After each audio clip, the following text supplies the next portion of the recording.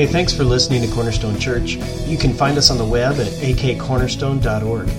And we want you to know it's our prayer that the Holy Spirit will use this message to either save you through the good news about Jesus Christ, grow you into the likeness of Jesus, or send you to proclaim Jesus in the Spirit's power. Well, I've got a lot to say this morning, so let's get right at it. You'd open your Bibles to Romans chapter 11. Put your finger there, please. One of the critical principles in properly interpreting Scripture and therefore accurately applying Scripture is that we understand the context of the text that we're studying. This is a very critical reality today. We're in the middle of a text in Romans chapter 11. And so what I want to do this morning is I want to talk to you about the context of the text before we look at the verses that we're going to cover. We're going to cover today Romans chapter 11, verses 16 to 22. But first of all, let me show you the context, specifically the pretext, what comes before the text that we're going to look at today. Well, Paul, in Romans chapter 11, what he is doing is he is answering some questions related to the Jewish people, the Israelite people. Now, I know that we're talking about Israel. We have for the past few weeks.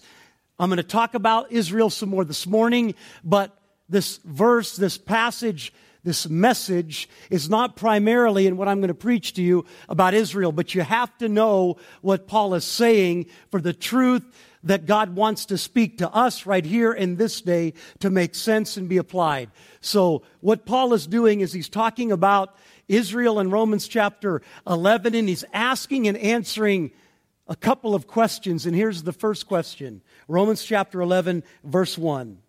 Has God rejected His people? Why does Paul ask that? He asked it for a very good reason. The Jews of Paul's day were in large part, in mass number, unsaved, cut off from Christ, outside of the promises of God. Even though they were the people that God had made all of the promises to, given His word to, they were the Jews, and the Savior, Jesus, had come as a Jew. But they had rejected Him.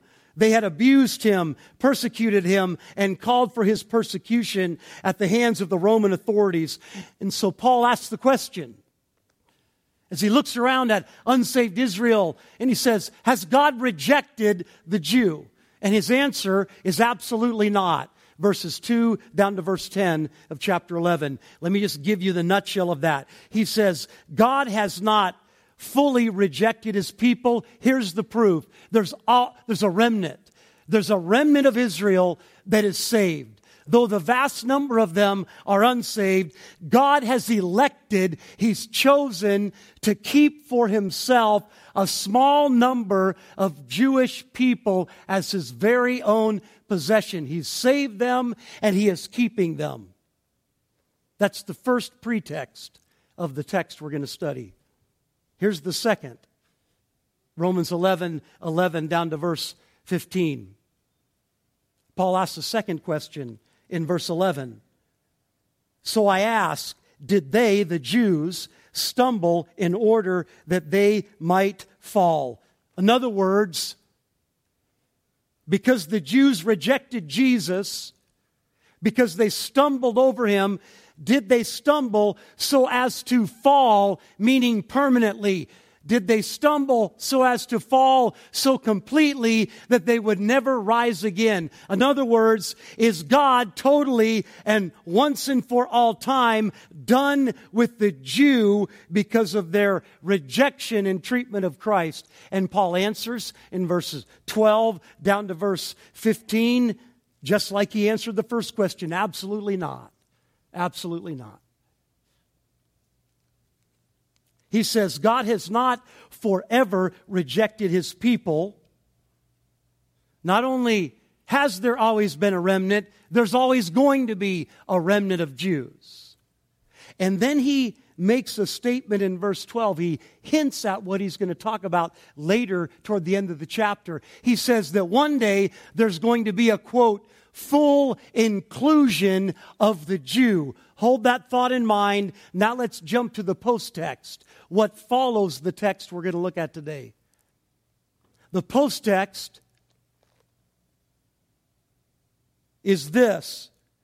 Paul says in verse 26 of the 11th chapter that one day, on the final day, at the end of time, at the end of history, all Israel is going to be saved.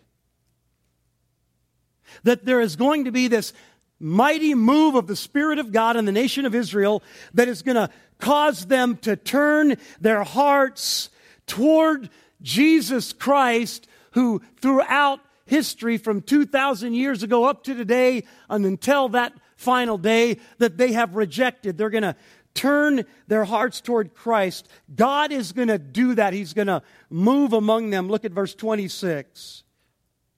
That God will banish ungodliness from Jacob. Jacob is a part of the nation of Israel. That God is going to banish ungodliness from them. Verse 27, that He's going to take away their sins. So here's the pretext and the post-text of the text that we're going to look at today. Paul says that God has not fully rejected His people. There's always been a remnant. And God has not finally rejected His people. He's always going to keep some for Himself. And even in the end, He's going to bring a mighty revival in which the vast majority of the Israelites are going to be saved. What is the remnant is one day going to be the vast majority of the Jews saved. Pretext and post-text. Important to understand the text. So with that in mind, let's see what Paul continues to write as he describes the relationship between Israel and God and Israel and the Gentiles. Gentiles, there might be some Jews in here. That would be great, but if not, the majority of us are Gentiles, non-Jews. And so Paul is going to talk about this relationship between Jew and Gentile, again, regarding salvation. And he uses an illustration in verse 16 about the nation of Israel, the Jew. He uses two illustrations. Listen to them. If the dough offered as first fruits is holy, so is the whole lump.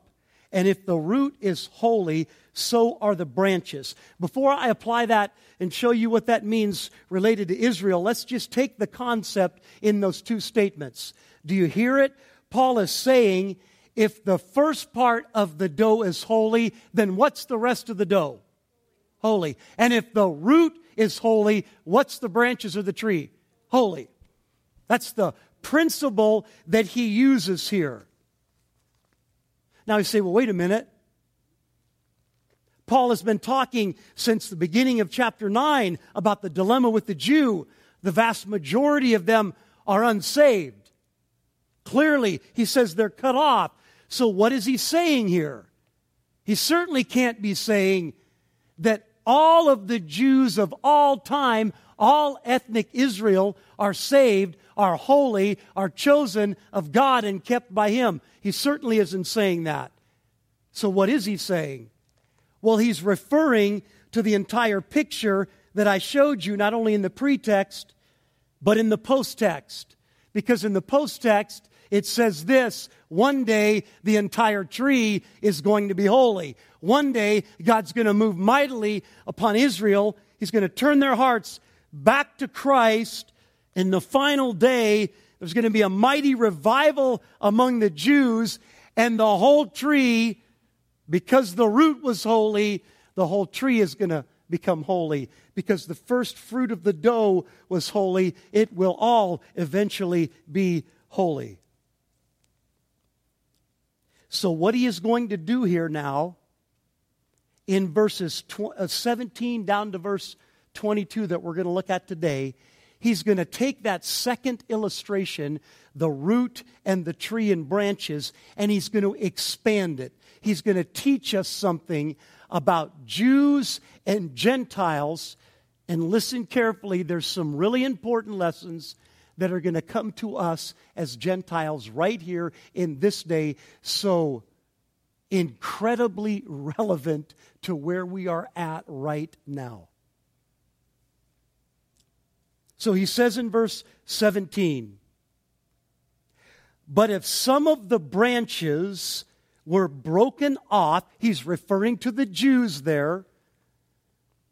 They were the chosen people, but they continued in their rebellion. They rejected Christ, and so they were broken off of the vine.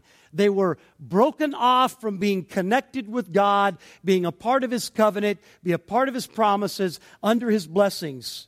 But if some of the branches, the Jews of Paul's day, were broken off, and you, he's writing to the Gentile church at Rome, primarily the Roman church was a Gentile church, and so he writes to them and says, and you Gentiles, although you're a wild olive shoot, were grafted in among the others, and now share in the nourishing root of the olive tree. Stop there for a minute. Let me explain the terminology here. The wild olive shoots that were grafted into the vine, that's the Gentiles that are saved. The natural branches are broken off, the Jewish branches and some Gentile branches are grafted in to the vine. And what do? They share in the nourishing root of the olive tree. What is that? Well, it is the salvation being given now to the Gentiles. It is that the promises and the covenant of God that He had made with the Jew now is true of the Gentile grafted in to Christ. Jesus is the true vine, and as we're grafted into Him, a wild olive shoot, now connected to Christ, all of the covenants that were promised to Israel, all the blessings that were theirs, are now ours in Jesus Christ. That's what he is saying. So, let's make sure that we understand the terminology here. Who is the root? The root is the patriarchs. It's Abraham and Isaac and Jacob. Who was the first Jew? It was Abraham. God came to Abraham, a pagan man in a pagan land, and He elected him. He just chose him because of who God is in Himself. He chose Abraham and said, Abraham, I'm making you mine. And what I'm going to do is I'm going to bring a great number of people from you, and those people are going to be a people of my own possession. And He made a covenant with Abraham, and then He continued it with Abraham's descendants, Isaac and Jacob. So the root of the tree, the first fruit, the first lump is the patriarchs, Abraham, Isaac, and Jacob. And the natural branches are ethnic Israel, and the wild olive shoots grafted in, that's Gentile believers. And being grafted in means to be saved and enjoy the blessings of God. So there's the terminology in the illustration so that you can understand what Paul is talking about. So what Paul does now is he uses this, writing to the Gentile believers at Rome, and he uses this illustration and teaching to give them some strong warnings. Listen to the warnings. Verse 18. He says to the Gentile Christians, do not be arrogant toward the branches. Gentiles, do not be arrogant toward the Jews that were broken off. If you are, remember, it is not you who support the root, but the root that supports you. One of the things that is here, I believe, is a strong warning against anti-Semitism. You understand what anti-Semitism is? It's being antagonistic toward the Jewish people. What I believe is that this was true even beginning in the early church in Paul's day. And Paul wanted to nip that in the bud, and so he is writing here, and he's saying to the Gentiles, he's recognizing this, and he's saying, don't you be arrogant toward the Jews. Gentile Christians, don't you be arrogant toward the Jews who were cut off, who were outside of Christ. And here's what you need to remember. It's the root that supports you. It's the root that determines the tree, right? You want to know what kind of root is in the ground? You can tell the root by the tree and what's on it. If the root is an apple tree, what's going to come on the branches of the tree? Apples.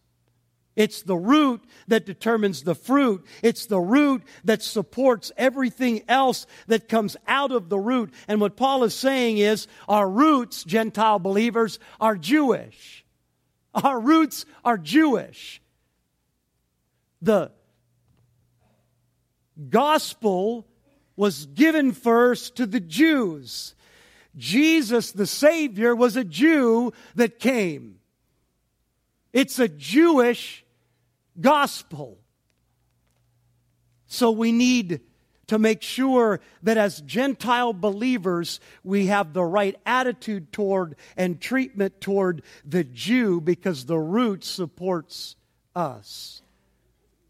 Secondly, so number one, the first warning is this: don't think down toward the Jew. Here's the second warning: don't think highly toward yourself. Gentile believer, don't think highly toward yourself. Listen, verse 19, 20. Paul says, then you will say, you Gentile believers, here's what you'll say: wow, branches were broken off so that I could be grafted in.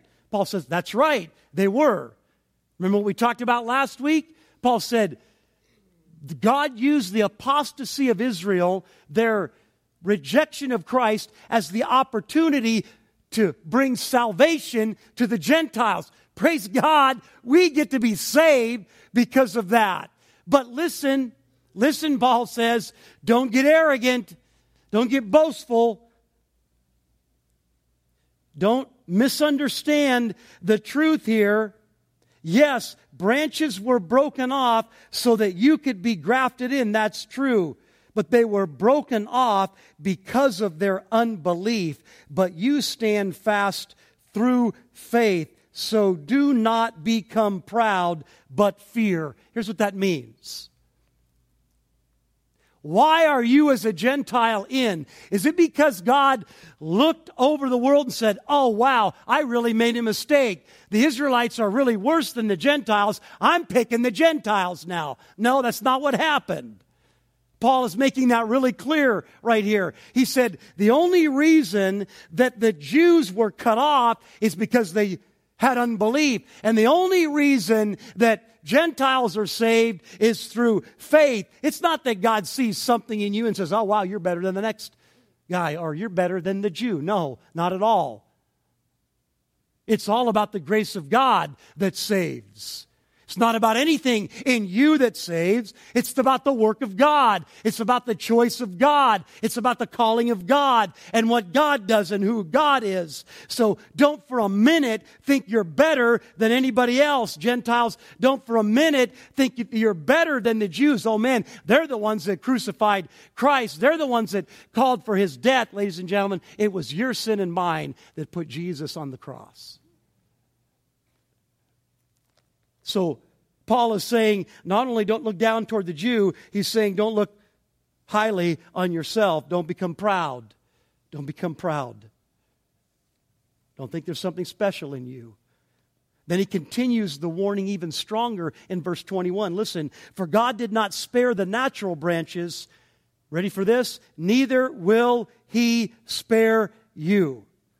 If God was willing to break off a natural branch in the vine, what do you think He's going to do toward you as a wild olive branch if you act like them? You're not any safer than they were. That's the point that Paul is making. So let me make an application point here, and then I'm going to answer some hard questions. And I think probably the hard question is already circulating in your mind. But first of all, let me answer this question. How are we then to live before God as Gentile believers? How is any believer to live before God? we are to live before God continually humble and daily grateful for the salvation that was lavished upon us, that we did not in any way, in any degree deserve. In fact, if we would have gotten what we deserved, it would have been the wrath of God, period. But He lavished His grace on us. If you're saved, God lavished His grace upon you, chose you because of who He is, not because of who you are, just because He had grace on you. That's the position that we need to take. But then look at the further warning and explanation in verse 22, and then we'll get to the hard question. Paul writes, "Note then the kindness and the severity of God." You see the distinction of these two things. The kindness and the severity of God. Kindness toward who? Well, kindness toward the Gentile in saving them. Severity toward who? Severity toward the Jew. Listen, severity toward those who have fallen. That's the Jew.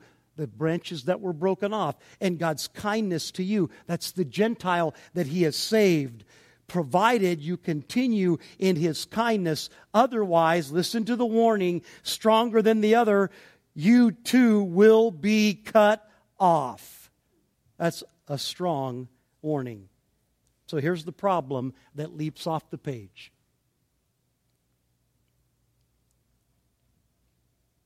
In light of what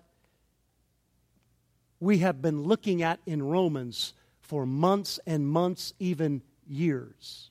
Yes, we've been here 5 years in Romans.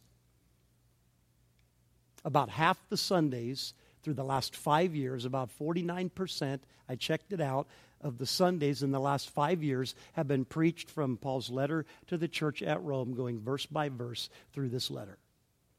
And what we have seen time and time again, particularly in the last year and a half or two, primarily from Romans chapter 8, is that the believer that is saved is secure and forever saved. I mean, he hammers that truth for 39 verses, non-stop and rapid sequence, all the way down through the 8th chapter of Romans. It begins in Romans 8:1, where he says, "There is therefore now no condemnation for those who are in Christ Jesus." No condemnation. You're in Christ. You are saved. Never can you come under the judgment of God ever again. No condemnation. Next, what about Romans 8, 29 and 30, where it says, and so strongly implies, communicates that everyone that God foreknows, He predestines. And everyone He predestines, He calls to salvation. And everyone He calls to salvation, He justifies. And everyone He justifies, He glorifies. They will be with Him forever in heaven. Where do you fall through the cracks there? It's everyone foreknown. They are all glorified. What about Romans chapter 8, 38 and 39? Paul writes about how the powerful grace of God is strong enough to always keep you in God's love. That nothing can separate the believer from the love of God. And he lists all the things in the cosmos and says it's absolutely impossible for the believer to be separated from the love of God. And so wait a minute. That don't sound like verse 21 and 22. Verse 21 and 22 talk about that He won't spare us. Verse 22 says we'll be cut off like the Jews were. How are we to understand that? Is this a contradiction in the Word of God? Absolutely. I believe the answer to that is absolutely no. Just like Paul's other emphatic statements, absolutely not. See, the problem is with our understanding, not with the truth of God's Word. One of the great principles of interpretation of the Word of God, one of the primary rules for interpreting the Word of God is that Scripture, rightly understood, never contradicts Scripture. It's our understanding that needs to be aligned, not the Scripture that needs to be changed. What we have here is a paradox, not a contradiction.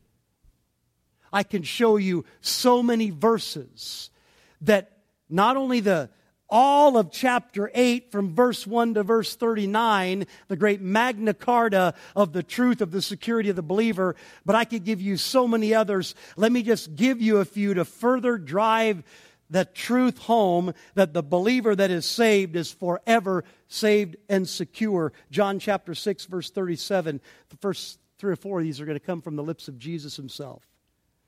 Jesus said, all that the Father, in John 6:37, all that the Father gives me will come to me. All the Father gives will come, and whoever comes to me, I will never cast out. That is really direct. That is really direct.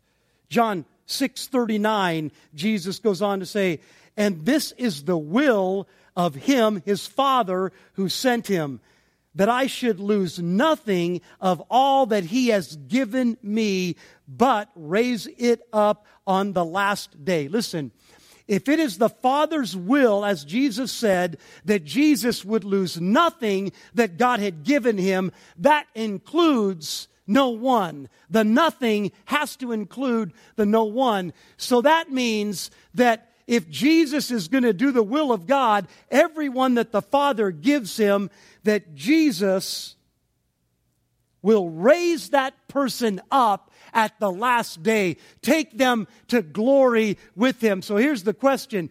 Did Jesus fail in his mission? Are we ready to say that he didn't fully accomplish the will of God? No, we know that he did. Why? Because he didn't lose one, not one. Never will he lose one that the Father gives him. Everyone will be raised up at the last day. John chapter 10, verse 27 and 28, Jesus says, my sheep hear my voice, and I know them, and they follow me.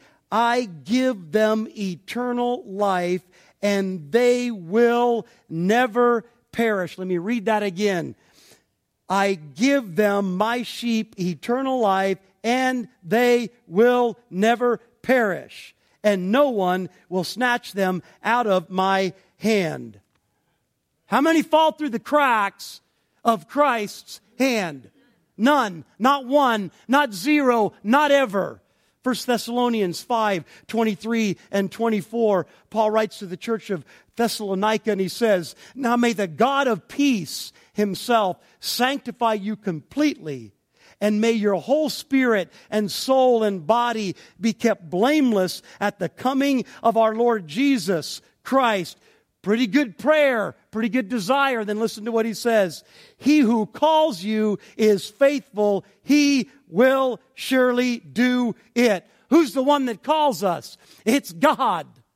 And what he's saying here is that the God who calls is surely, absolutely, undeniably going to accomplish what he calls for. He is going to keep your whole body, soul, and spirit blameless at the day of Christ Jesus. That's all the way to the final day, what that's referring to. So in other words, everyone that God calls to himself, he's going to keep blameless all the way to the last day, the final day, the day of Christ Jesus. Hebrews chapter 9, verse 15. I know I'm going fast, but I want to get it all in here this morning. Hebrews 9:15. Therefore Jesus is the mediator of a new covenant, so that those who are called may receive the promised eternal inheritance. If you're called, you're going to receive the promised what? If you're called, hello church, if you're called, you're going to receive the promised what? What kind of inheritance? Eternal. How long is eternity?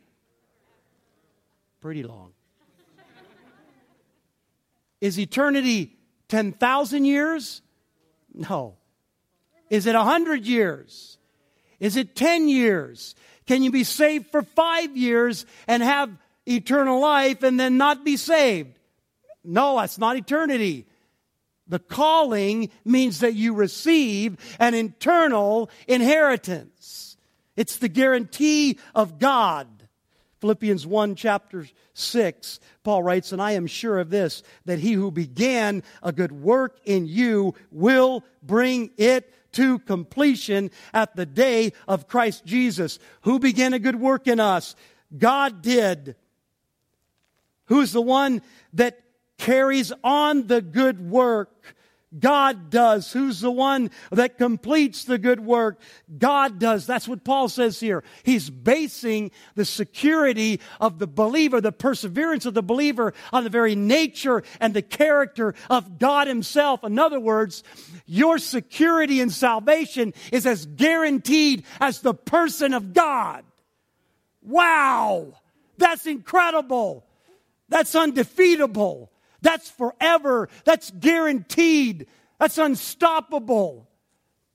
You see, the clear, continuous teaching of Scripture is that those that are saved are saved. And then, wait a minute, Romans chapter 11 and the scriptures of warning. And there are many other scriptures like this that seem to be saying on the surface that you can be a part of Christ and then broken off. You can be in Christ and then cut off. How are we to understand those warning passages of Scripture?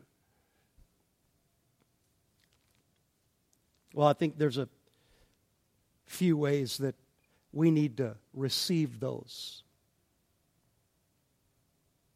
What we need to do is to make sure that in our Christianity that we don't presume upon the grace of God. You understand what I mean by that? That we don't think that we're something special, that we don't think that, man, we can just, now that we're in, do whatever we want to do. That's presuming upon the grace of God. That's treating the grace of God with contempt. We better not do that. That's why the warning passages of Scripture are there. You see, what the warning passages of Scripture do is that they are one of the means of grace that God gives us to keep us pursuing Him and a holy lifestyle. You see, God is sovereign in that He determines the ends. He determines salvation for people. But He's not only sovereign in determining the end, He also is the one that has determined the means to the end. He's the one that's determined how He's going to get a person from here all the way to glory. And how's He going to do that? Well, one way He's going to do it is He gives us warning passages in Scripture where He says to us, don't presume upon the grace of God. Don't think that you can just now live however you want and do whatever you want and you're in and you're safe. That's treating the grace of God with contempt. That's a slap in the face of the grace of God. Don't do that. Listen to the warnings of Scripture. You see, those warning passages are really good in the heart of a true believer, because a true believer that reads those, one that's really saved, has experienced the grace of God, they take those appropriately and they say, oh Lord, help me to live right. Help me to examine myself to see if I'm really in the faith. But you know what an imposter will do? Do you know what somebody that thinks they're saved that really isn't saved will do? They'll look at times at scriptures like the warnings and they'll say, oh, that's not for me. I don't need to read those. I'm in. I'm saved. I don't need to worry about that anymore. These warning passages of Scripture are given for believers. They're written to believers. They're intended to be a part of the means of grace that God uses in our life to help us lean in to personal holiness, to lean in to living the kind of life that God wants us to live. We need to look at the warning passages of Scripture like this and take them to heart and examine ourselves with them and say, oh God, am I right with you? Instead of dismiss them and say, oh man, I can just wipe that out of my Bible. I don't need that. I'm in. Don't do that with the grace of God. So application. First or 2 Corinthians 13:5. 2 Corinthians 13:5 says this. Here's a great application for this text. Paul writes, examine yourselves to see whether you are in the faith. Test yourselves. Or do you not realize this about yourselves, that Jesus Christ is in you, unless indeed you fail to meet the test? Do you see what he's saying there? Examine your heart. Examine your own life. See if you truly are in the faith. Test yourself. Scripture tells us to do that. And then he says, here's the truth. You can be either in Jesus Christ unless you really aren't. That there's some people in the church that think they are, that really aren't in the faith. And what we need to do with these warning passages of Scripture is to test ourselves. That's a great application point for us as individuals. Not only we talk to you about a grand scale, a national scale. James Montgomery Boyce just writes about this. I really appreciated a study that I was reading related to this. I'm just going to give you a little bit of it, but it's really profound. You see, what would be helpful for us is to use the text in a similar way today that Paul used the text. Because in Paul's day, there was a group of people who had the promises of God, the Jews, who had a great history of seeing the power of God, the Jews, who had an incredible history of having the presence of God dwell with them, among them, the Jews. And what happened is that they went apostate. They rejected God. They rejected the Savior that He sent. And so God cut them off, the vast majority of them, as a nation, and just saved a remnant for Himself. Let's do that to the text and our day. Let's consider historical realities of that and bring that right up to our day. Did you know that down through history there are places, there are people groups that were incredibly blessed by God, that had the promises of God and a great heritage of those promises of God as theirs, and the power of God displayed among them, and the presence of God among them, just like the Jews had in history following the beginning of the church. I'll give you one example. Asia Minor, what is now modern-day Turkey. Asia Minor was the very first region of the world that was evangelized, and primarily by Paul and those that he trained up. Incredible move of the Spirit of God sweeping across that whole region. Thousands upon thousands upon thousands of believers being saved. In fact, by the year 1013, this is 60 years after the life of Paul, the death of Paul, the Roman governor complained to the Roman emperor that this new, quote, Christian faith was affecting the entire old worship patterns of the people of Rome. People were neglecting the ancient gods, and the temple sacrifices and revenues had fallen off. Christianity so impacted that culture and even infiltrated Roman culture that their incredible pagan religion with all their gods was dwindling. People weren't doing it anymore. Why? Because they were believers. Incredible impact and influence. Do you know what the truth is in modern day Turkey today? When I heard this a few years ago, I almost couldn't believe it. There are about 75 million people in Turkey. The large, inflated estimates of the number of believers there is 100,000. Here's what that means. 1 in 750 people is a believer. That's the inflated number. We have a missionary that we've supported for a number of years that ministers in Turkey and tries to carry out the gospel in Turkey and plant churches in Turkey. Here's what he told me. He believes that the true number is 7,000. Out of 75 million people, 7,000 believers. That is 1 to every 10,714 people. Incredible blessing that became apostate and they were broken off. Let me give you one more story of the church in the Roman era under Constantine. This is in 300s AD.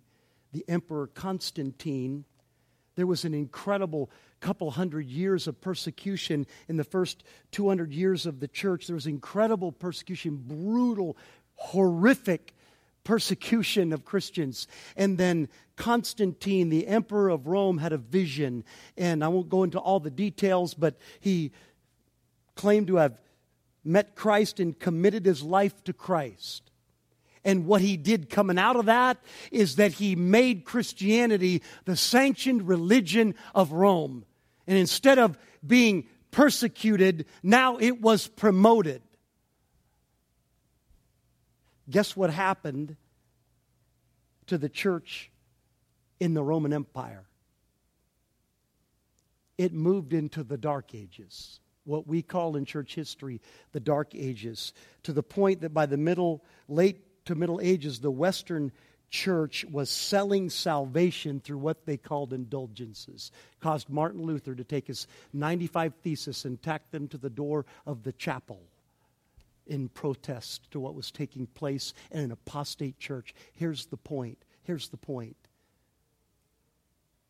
History has shown us that the same thing that happened with the Jews happens to other people groups that have incredible blessings of God and the Word of God and the presence and the power of God, that in their prosperity, like the Christians under Constantine's time and forward, that affluence led into complacency, and that complacency led into apathy, and that apathy led into apostasy, and they were cut off.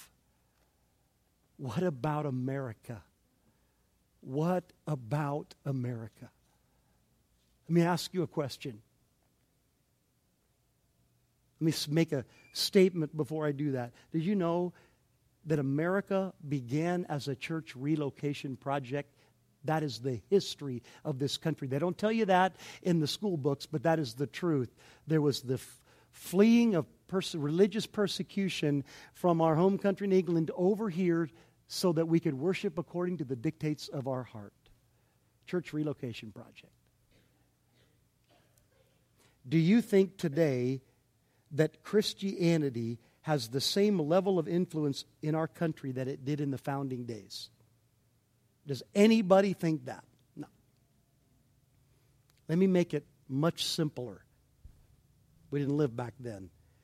Does Christianity today have the influence it did 15 years ago, 10 years ago in this country? No. Here's my concern. Affluence leads to complacency, and complacency to apathy, and apathy to apostasy. That's the spiral we're going down as a country. And what happened to the Jew? God is not a respecter of persons. If he broke off a wild olive, a natural olive branch from the vine, he certainly will do it to a wild olive branch, a bunch of Gentiles connected to the vine. We need to be praying for our country, pleading for the mercy of God in our country, and we need to be believers. This goes back to the application point to every believer. We need as believers to be leaning into living for God in holiness, because the world is not going to see any difference in the life of a believer unless we do that. They're not going to think there's anything to this Christianity if we are living the same way in the motions of sin that they live in. What we need to do is not treat the grace of God contemptuously. We need to listen to the warnings and lean in to holiness and pursue God with a passion and pray for our country. that God would have mercy and bring a revival. That's what I'm convinced that we need to do. Would you join me in prayer? Please stand. Father,